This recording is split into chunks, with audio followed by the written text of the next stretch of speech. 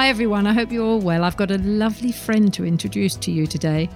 She hails from America. Her name is Daisy Fuentes. She's absolutely gorgeous. She's been a model and a presenter, most famously appearing on MTV in the States and all over Latin America because she's Cuban born, so she speaks fluent Spanish. She's very clever too, and she's lovely. And so I want you to meet her, Daisy Fuentes.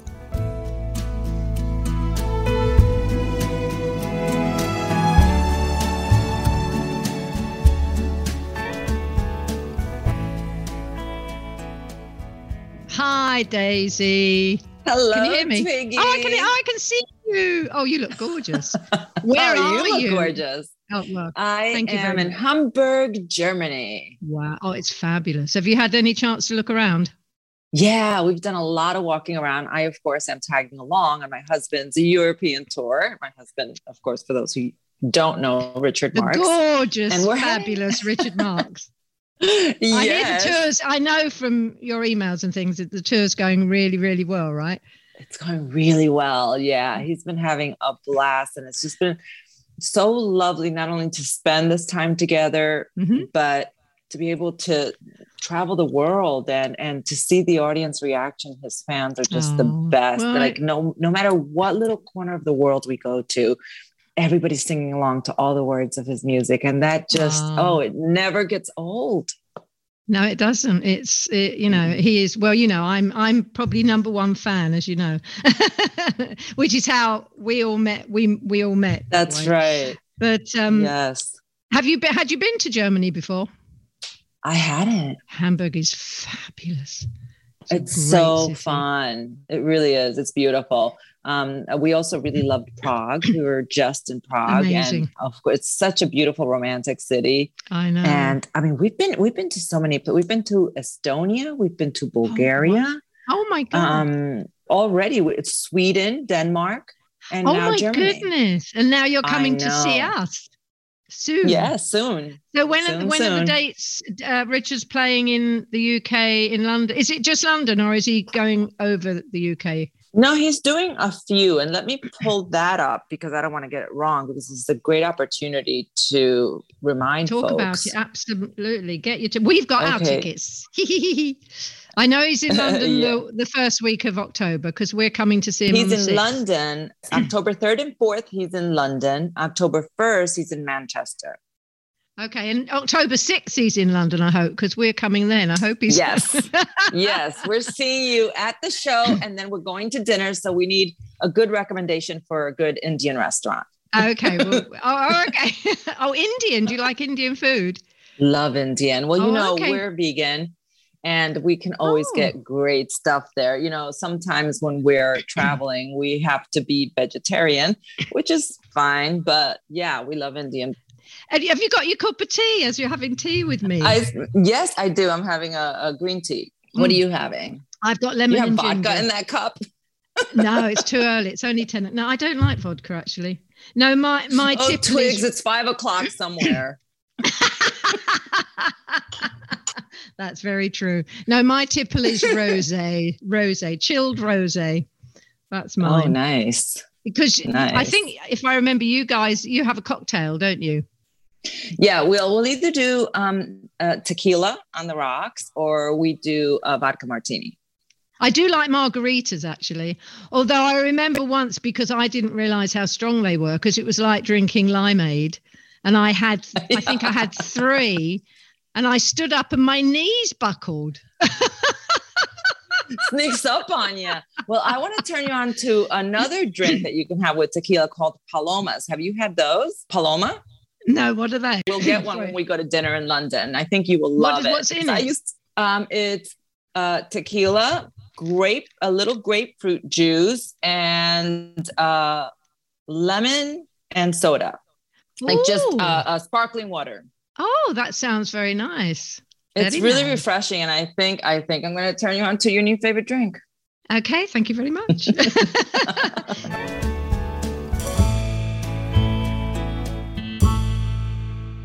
Now, you were born in Cuba. That's so romantic and exotic. Do you have any memories of it? you were too little when you left, weren't you? Not too many memories. We left when I was 3, and we left as political exiles. We went to Spain because it was already. Was this all to do with the Castro regime? Okay. Yes. Yeah. Castro was already in full control. And because my mom is a Spanish citizen, she was born in Spain, we were able to fly to Spain rather than having to escape. Certain people were granted permission. You had to sign up like years in advance. And once she got the permission to go to Spain, I mean, my parents were in their early 20s with a 3-year-old baby and left the country with literally nothing. Like, you just escape. You're allowed to leave, but everything that you own, down to the blender that she made my formula in, had to be returned to the government. Oh my goodness. How I mean, what's happening in Ukraine must really strike a chord with you, because that must have been what your parents, on a certain level, must have gone through. My parents knew that we were not safe there, that it was just going to get worse. And they took the first chance they had to leave however they could, even if it was with nothing. And at that point, my grandparents had already left. One set of grandparents were in the United States. And both sets of grandparents were now in California. No, sorry. Okay. One of them were in New Jersey and one of them was in California. So we went to Spain alone. So did your mum grow up in Spain? Yeah.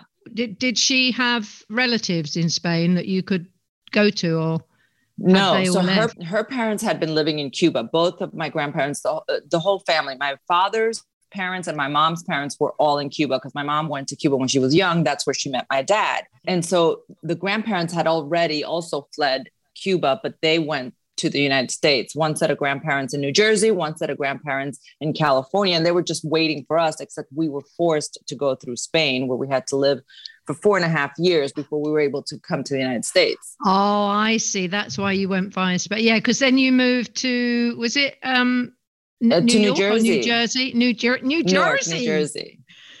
Oh, yes, New Jersey, that's where I grew up. Oh, whereabouts in New Jersey? Newark, New Jersey. It's a tough but good town. We used to go when Lee, my husband, who you know, yes, when he was doing a play on Broadway, when we had his days off, and I was there just being with him while he was on Broadway. We used to rent a car and we used to drive out of New York City across. It would have been the Hudson River, wouldn't it? And get into New Jersey and go to a place called Greenwood Lake.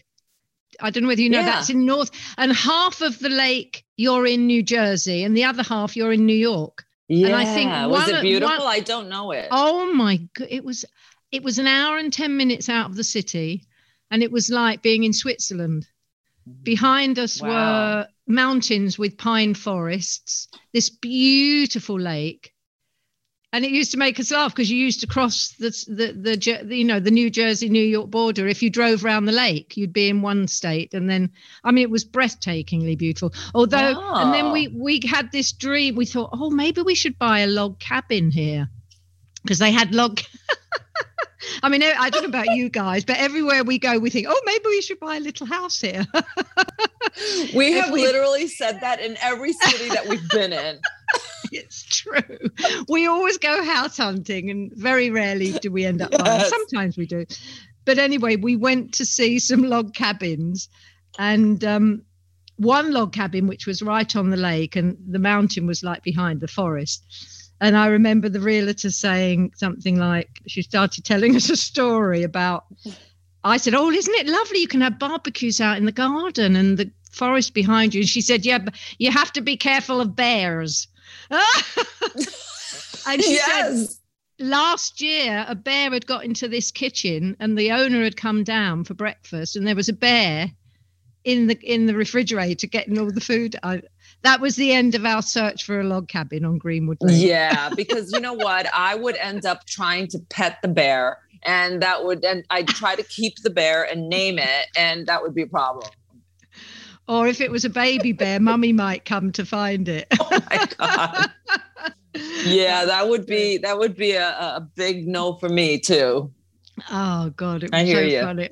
I remember it so clearly, that feeling. And I just said to Lee, we're not getting a log cabin on Crete. We'll just come and stay in the hotel. I love that you almost became a Jersey girl. You were almost I might have been. Do you think I could have got the accent? Oh, that would be hysterical. It would be funny. So you grew up in New Jersey. How's that? Yes. New Jersey? Is that close? New Jersey. It's exactly as it sounds. Did you always, because you've had an amazing career. I mean, you modeled, you've been an actress, you've been a frontliner on MTV in the United States and in Latin America, which is huge. Yeah. There was a time there where my shows were on all over Latin America. I believe one of my shows was even on the MTV UK, and then I was on MTV in the US. So it was almost like in a very short period of time, I became not only a known face, but I was internationally known. Wherever we went, there were people who knew of me and were familiar with who I was and what I did. So that was a little bit crazy because it happened very quickly. Yeah, I know. Well, I know the feeling. I know you do. But it is incredible, isn't it, how that can suddenly happen and how you handle it, actually. Because if you think about it, it is a bit scary. But actually, if you kind of go along with it, it's quite wonderful. And usually I've found over the years, many, many years now, that mostly people are really lovely and they're very happy to meet you and just want to say hi and say hello, really. It's really lovely. But the Latin American audience must be one of the biggest in the world, isn't it? Yeah. All the Spanish-speaking countries. Yes, and they are really, really lovely fans. Like they're hardcore. When they become a fan and when they're familiar with you, they stay with you for life. Like, you know, I've been back to Latin America with Richard when he's doing his shows, and every now and then they'll say my name and I'll come out and wave. And they're all amazing because it's been many years since I've been on TV in Latin America, but people remember and they're very loyal fans. Yeah. So on MTV, you did was it music programs you did on MTV? Yeah, I mean, I had a couple of shows that, of course, everything is based around music, but they were very specialized. So I did shows called Beach MTV, where we went to all different beaches all over the United States. Oh, you poor thing. I know. Listen, I could not do it today. It was a lot of fun then. I could not do that crap today. So yeah, it's good to be young and be doing all that sorts of nonsense. But yeah, it was hard work. I was just loving it because, you know, it was the best thing to do at that age. Honestly, it was such great experience. And all the people who I was working with, they were incredible young creatives who have gone on to run networks and to have amazing careers. But we were all just young and having fun and, you know, just being creative. I know it's amazing what you do. I mean, I sometimes somebody sent me a photograph the other day of me, age 17, in the bubble of a helicopter flying over New York City. And I can remember that because I can remember saying to the photographer, a lovely, lovely man called Melvin Sokolsky, who was a genius, actually. And sadly, we lost him this year. But I can remember saying to him, I was 17. I'd never been in it. I'd barely been in an aeroplane, let alone a helicopter. Right. And he wanted me standing in the bubble. So when I looked down, it was just glass and Manhattan below me. I mean, you couldn't pay me anything to do that today. I'd be so frightened. But I was 17. I agree. I mean, it's amazing what you do. We were fearless. And I think that's part of the reason why we can be successful at 17, because we don't know any better. Like, I think as you get older, you start really thinking about things. But I love and I miss that fearless kind of just to go for anything. Yeah, no, you're right. When you're young. Yeah. I try to remind myself to be like a little bit more like that. Yeah, it's hard actually, but I agree. It's like, because like you, I've done lots of different things in my career, And sometimes when something came up, I'd think, oh God, I can't do that. I'd be too frightened. Then you think, well, what's going to happen? Nobody's going to kill me, hopefully. The worst thing that can happen is they'll say I'm dreadful. You know, I'll live through it. And if I hadn't have been taken that leap, all the things I would have missed. And I'm sure you felt the same. Now, I also read in your book that I didn't know. I mean, I knew about MTV and I knew about all your merchandise and everything and modeling and acting, but I didn't know you'd been a newsreader. Yes. Is that true? That's how I started. Yeah. In Spanish, journalistic for news. The Spanish. Yeah. Well, I started doing weather, which is really crazy because I was so young. This was before MTV. And I had no idea about anything having to do with meteorology at all. So what happened was you knew the clouds and the rain. And yes, I was like, it looks like it might rain later. Okay. But I'd met this woman during one of my fashion shows who was this very lovely, elegant woman who started speaking to me. She was a private client of the designer I was modeling for.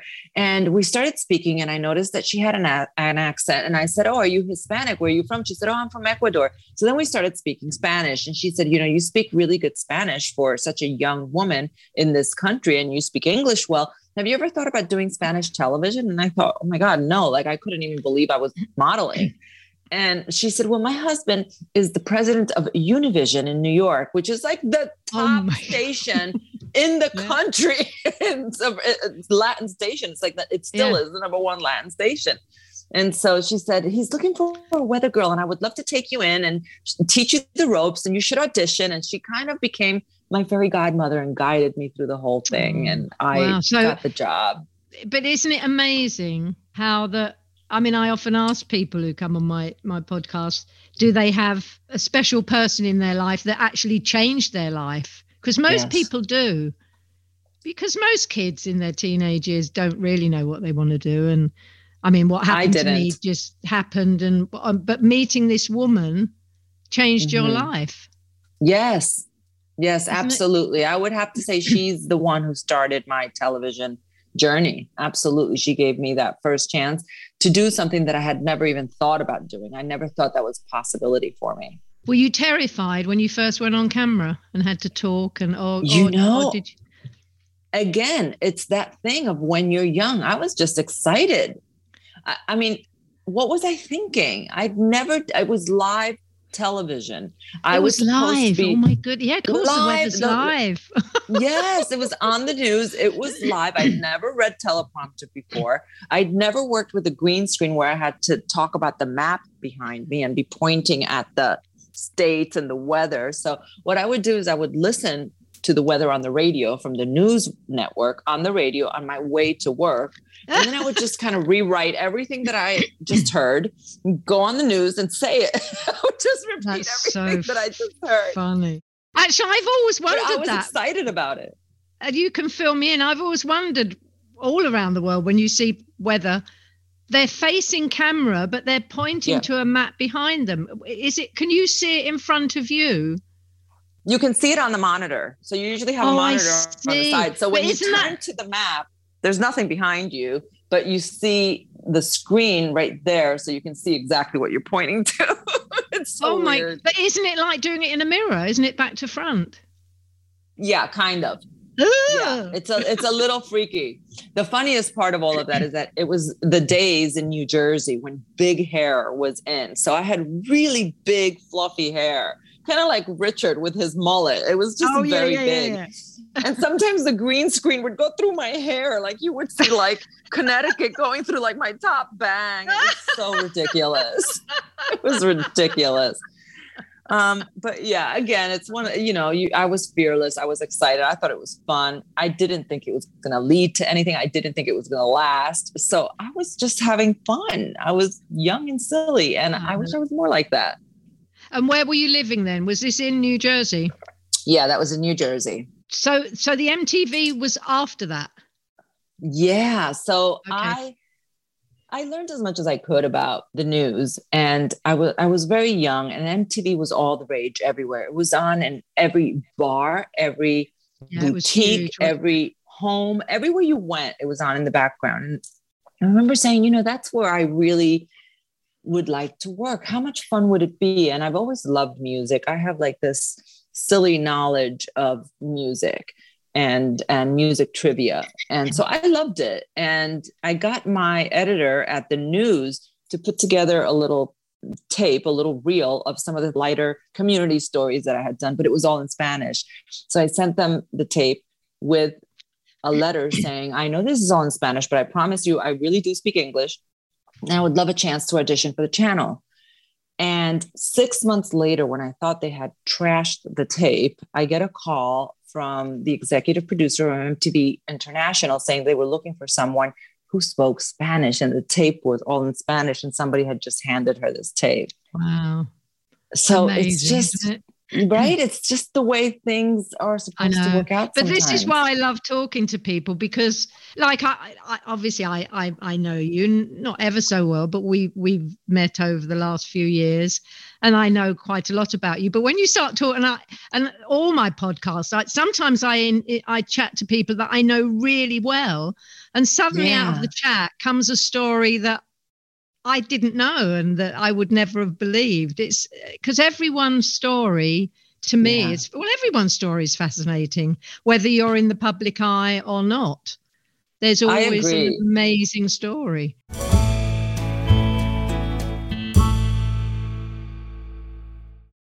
I read in your bio that you do a program called, or you did, A New Leaf, which is kind of... Oh, yeah, I did. That's very interesting. That's the same sort of idea, isn't it?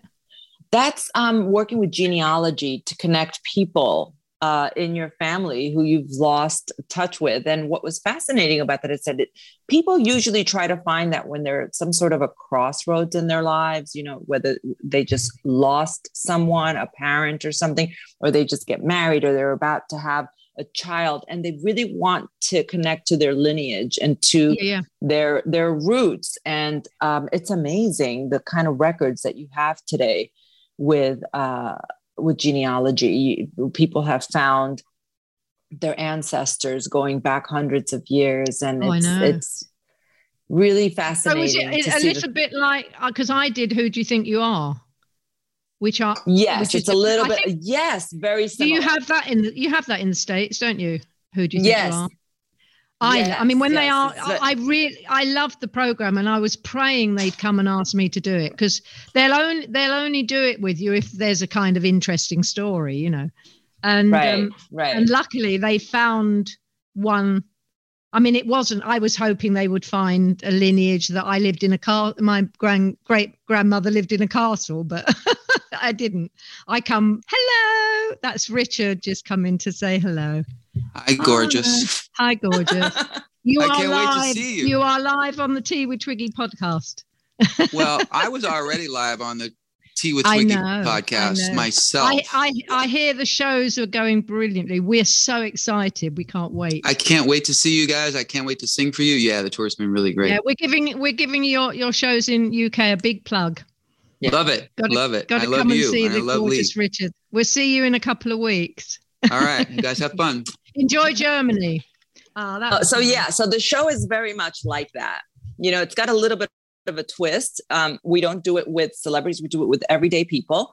And I guess that's a bit of the twist. But yeah, it's just as fascinating. So what did you find out about yourself that you didn't know? Well, because it was weird. My mum, who I loved and was very close to, but she did have she had a kind of mental illness. She probably today it would be kind of a manic depressive thing. But in the fifth, you know, I was born in 1949. So we think, me and I've got two elder sisters, that it was probably a postnatal depression that they didn't know how to treat then. You know, you had your baby and they sent you home. And as we know now, that doesn't always happen with mums. Anyway, so although we were close, she would never, ever talk much about her. She talked about her mum a bit, but never beyond that. It was always like, oh, that's over. And I think living through the war years, a lot of that generation would not, because my mum and dad, my dad wasn't in the war because he couldn't be in the armed forces because he was deaf in one ear, but he worked in factory building airplanes, I think. But But they had a very near miss where a bomb dropped at the back of our back garden and blew the back of the house. Oh dear. Wow. And I wasn't bored. I mean, if it had been 10 foot the other way, I wouldn't have been bored. Wow. But my mum can remember, and my dad and my elder sister, who was about 9, they could hear, because they'd hear the bombs coming over, the aeroplanes coming over, and then there'd be silence. So they knew the bomb was going to drop. And my dad threw my elder sister, who was 9, and my middle sister, who was 2, and mum under the staircase. There was a cupboard, and he threw them under there, but it blew the back of the house in. Nobody was hurt, amazingly. My dad got a few cuts. That's incredible.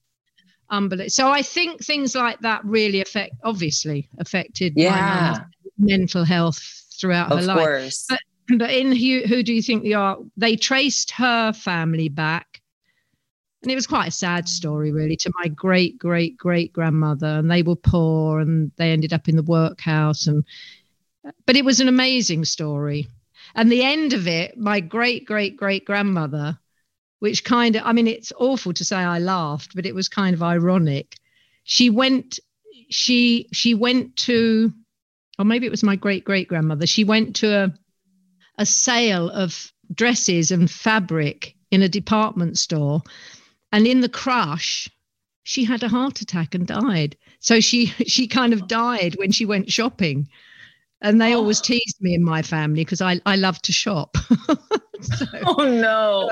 Well, she died doing what she loved. Well, exactly. But it was quite a sad story, really. And especially having the work out. It makes you realize how lucky we are to be born. I mean, I know the times are very worrying at the moment all around the world. Yeah. But, something like that really connects you to your past and helps you understand a little bit, why people are the way they are. It really does put some pieces together. It explains not only why your family was the way they were, it's also part of the reason why you are the way you are. Absolutely.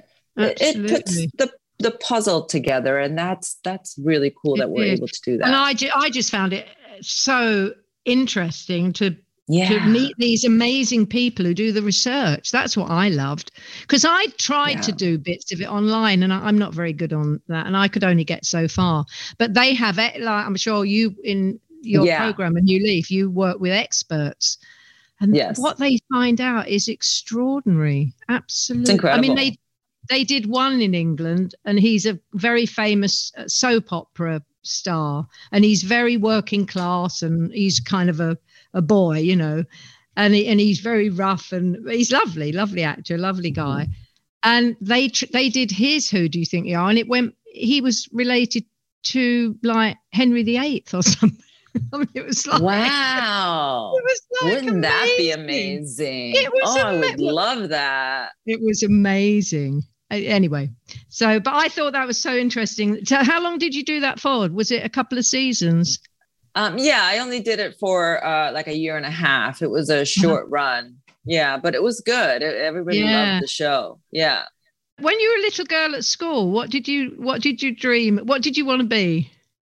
I really had no ambition. We were kind of in survival mode for so long that I was just trying to be a good kid and stay out of my parents' way, in between moving from like Cuba to Spain, from Spain to New Jersey. And when we got to New Jersey, my parents went to work in a factory, 12 hours a day. Oh. And I just remember having fun. I feel like I had a good childhood, but I just remember trying to not bother my parents too much because they were so damn busy all the time.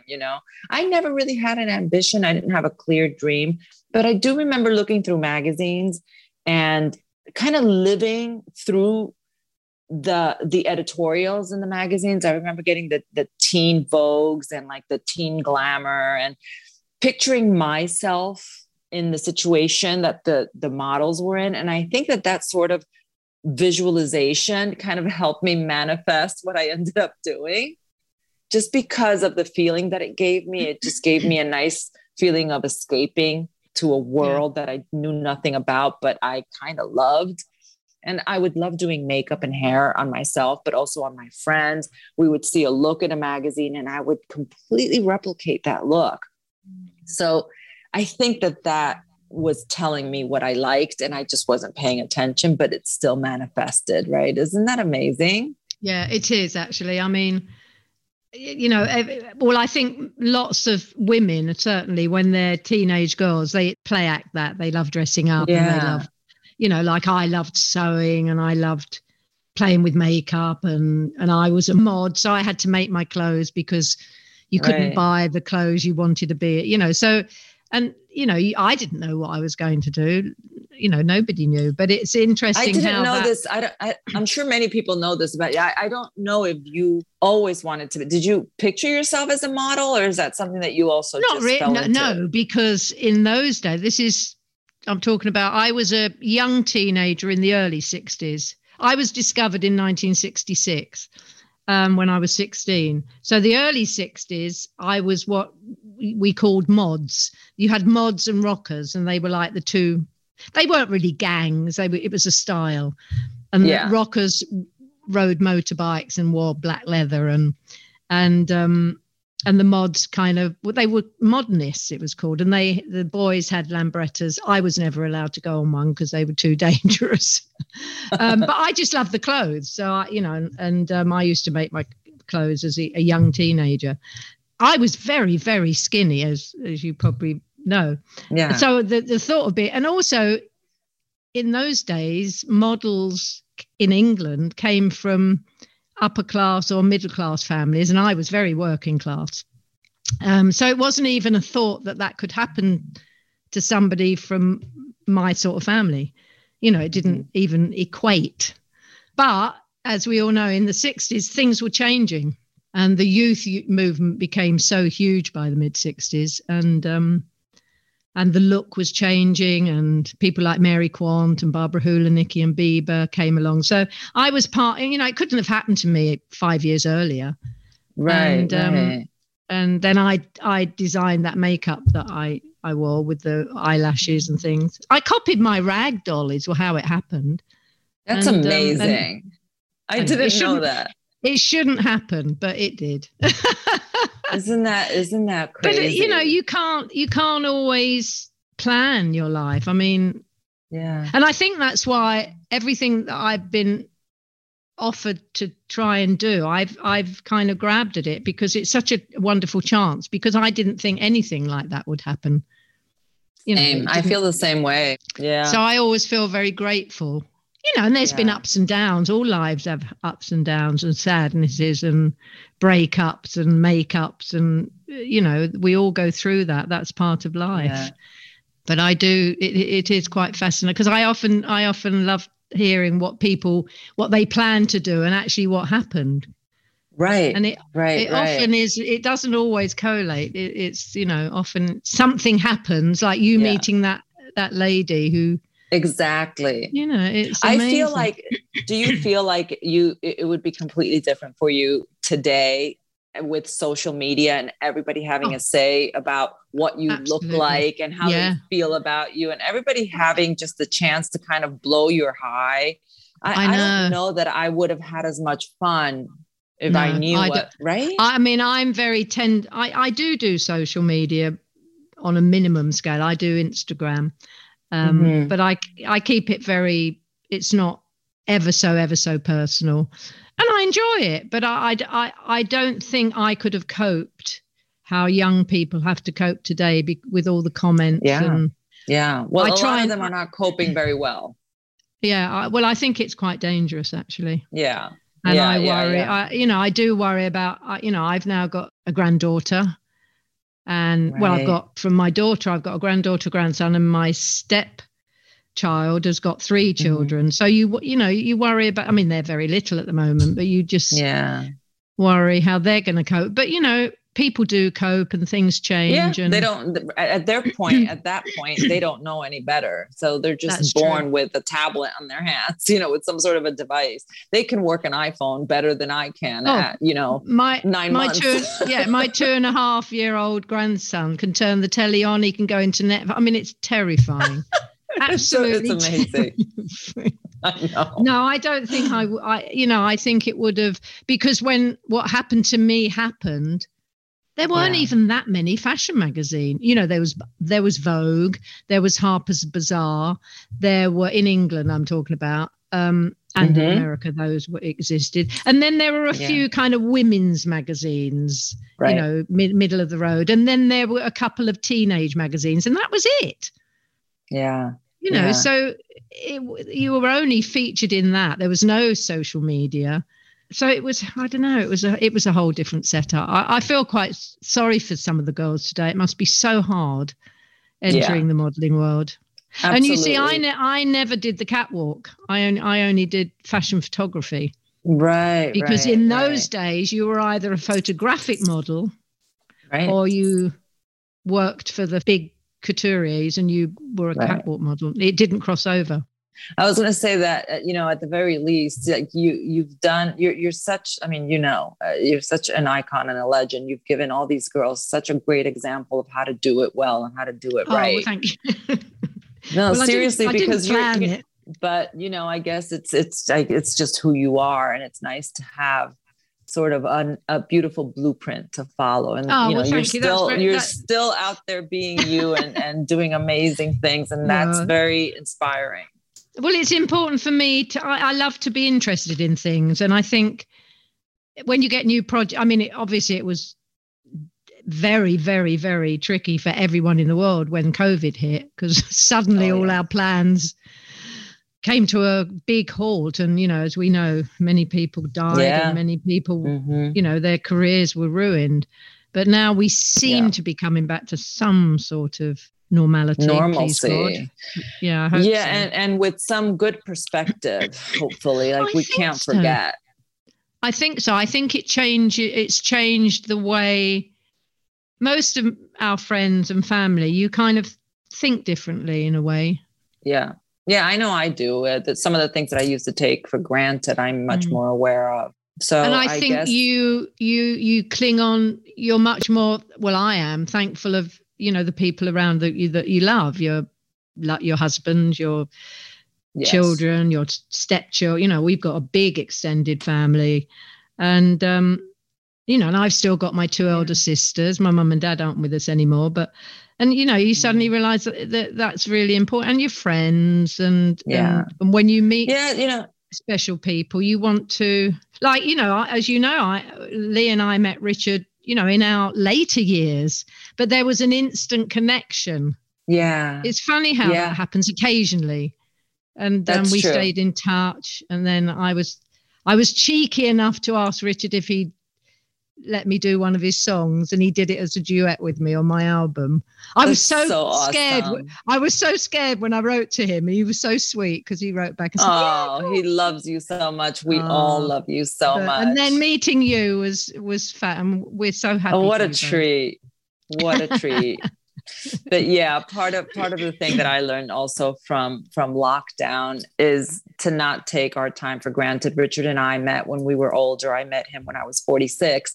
So now I'm like, of course I'm going to come out on tour with you, and I'll be with you as much as I can, because we don't know what's around the corner. No. So we really try to not take any moment for granted. Well, that's interesting, because when I met Lee when I was 35, he was 42. We've been together. Our wedding anniversary is in a couple of weeks, and we'll have been together 37 years. But I was 35. He was 42. We'd both been through relationships that hadn't worked. Mm-hmm. So we were both single, funny enough, at the time. And when we got together, we made a thing, especially in our business, that if one of us got a really good job, the other one would come with that person, because we didn't want the separation thing. Yeah. And we've done that through our whole life. When Lee was playing Broadway, I just turned down things in England, and I went and lived in New York with him. Yeah. And he did the same for me. I did a sitcom in California for a couple of years that only lasted a couple of years, sadly. But and we moved to California, and he came and he turned down work here. So, but we felt and still feel that was the most important and the best way to do it. You have to prioritize your relationship. I think so. You have to. I think so. Absolutely. Yeah.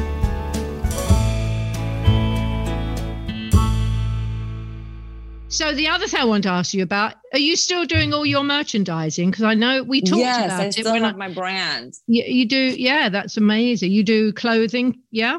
Yeah, I do clothing, shoes, intimates. I have little kids' clothes as well. I have handbags, eyeglasses, prescription eyewear. So it's building into more of a lifestyle brand.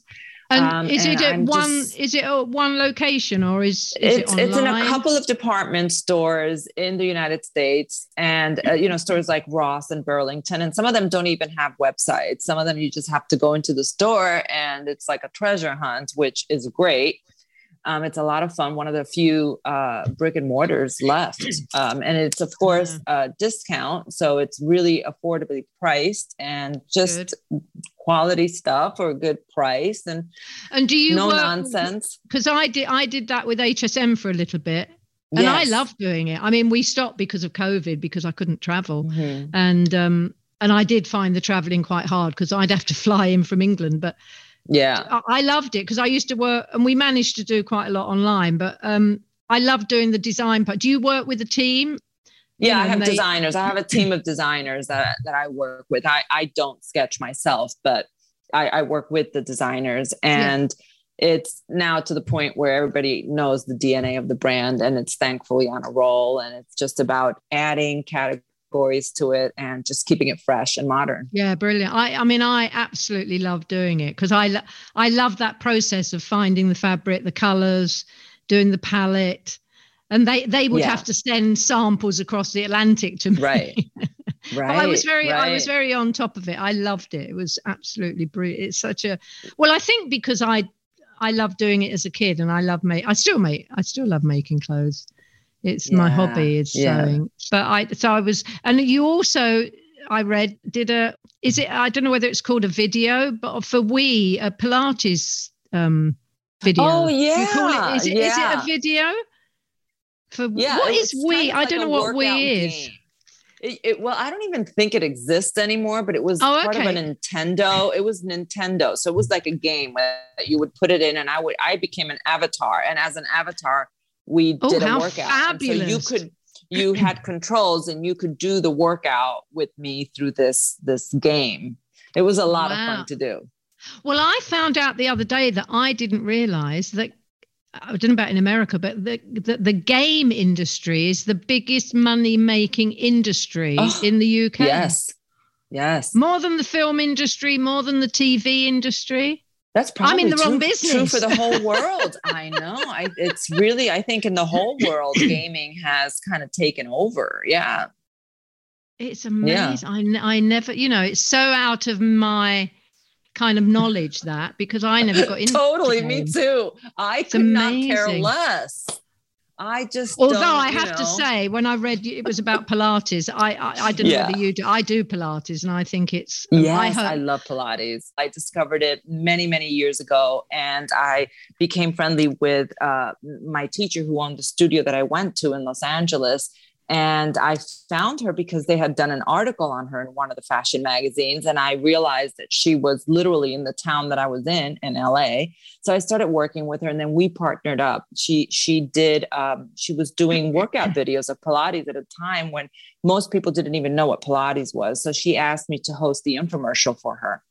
And that's how I got involved in that, basically just saying, of course, there's never been anything more natural. Like, I love working out with her. I try to tell people about this workout, this weird workout. And so this would be the best way to do it. So it was very organic, and it became a big part of my career for many years.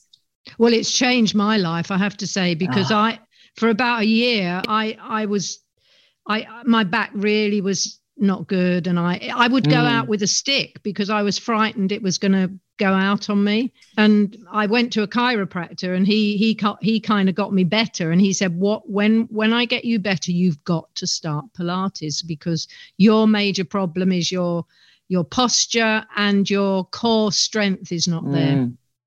It really is amazing. Not just as a changed therapy, my life, but as a workout. I turned Richard on to it, and now we both go to Pilates. He is obsessed. He loves it. Yeah, it's brilliant. Because actually I was saying, because I mean, I only go once a week, although I do my little exercises at home, if I remember. And I was saying to my teacher last week, it's amazing because they're quite small, it's not like weightlifting or things you do at the gym. It's very tiny.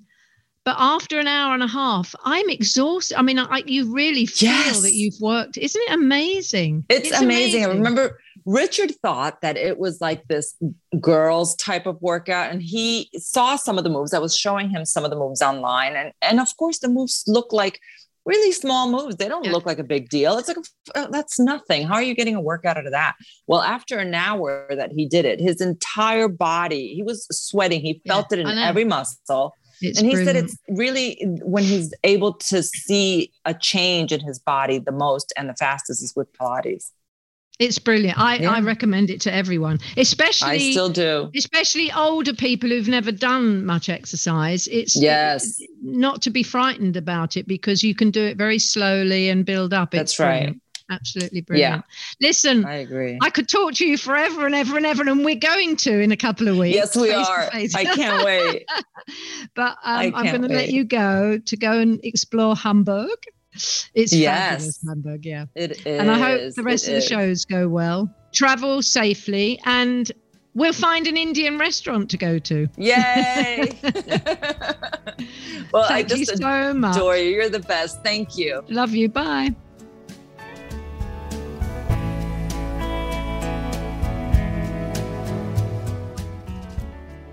Well, that was so lovely to catch up with Daisy.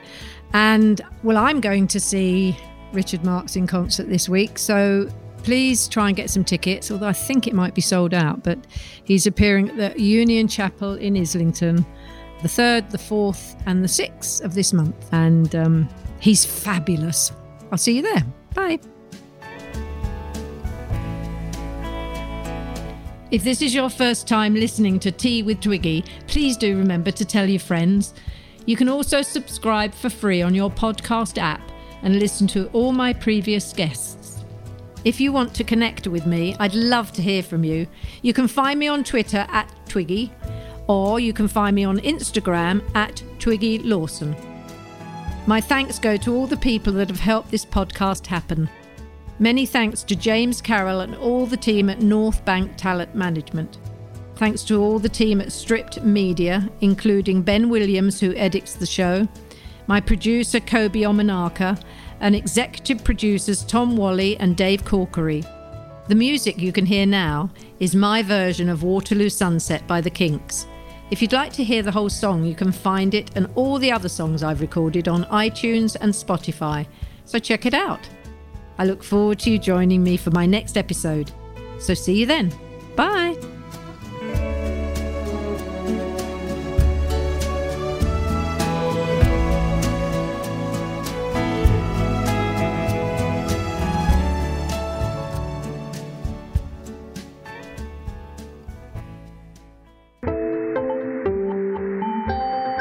You just heard a Stripped Media production.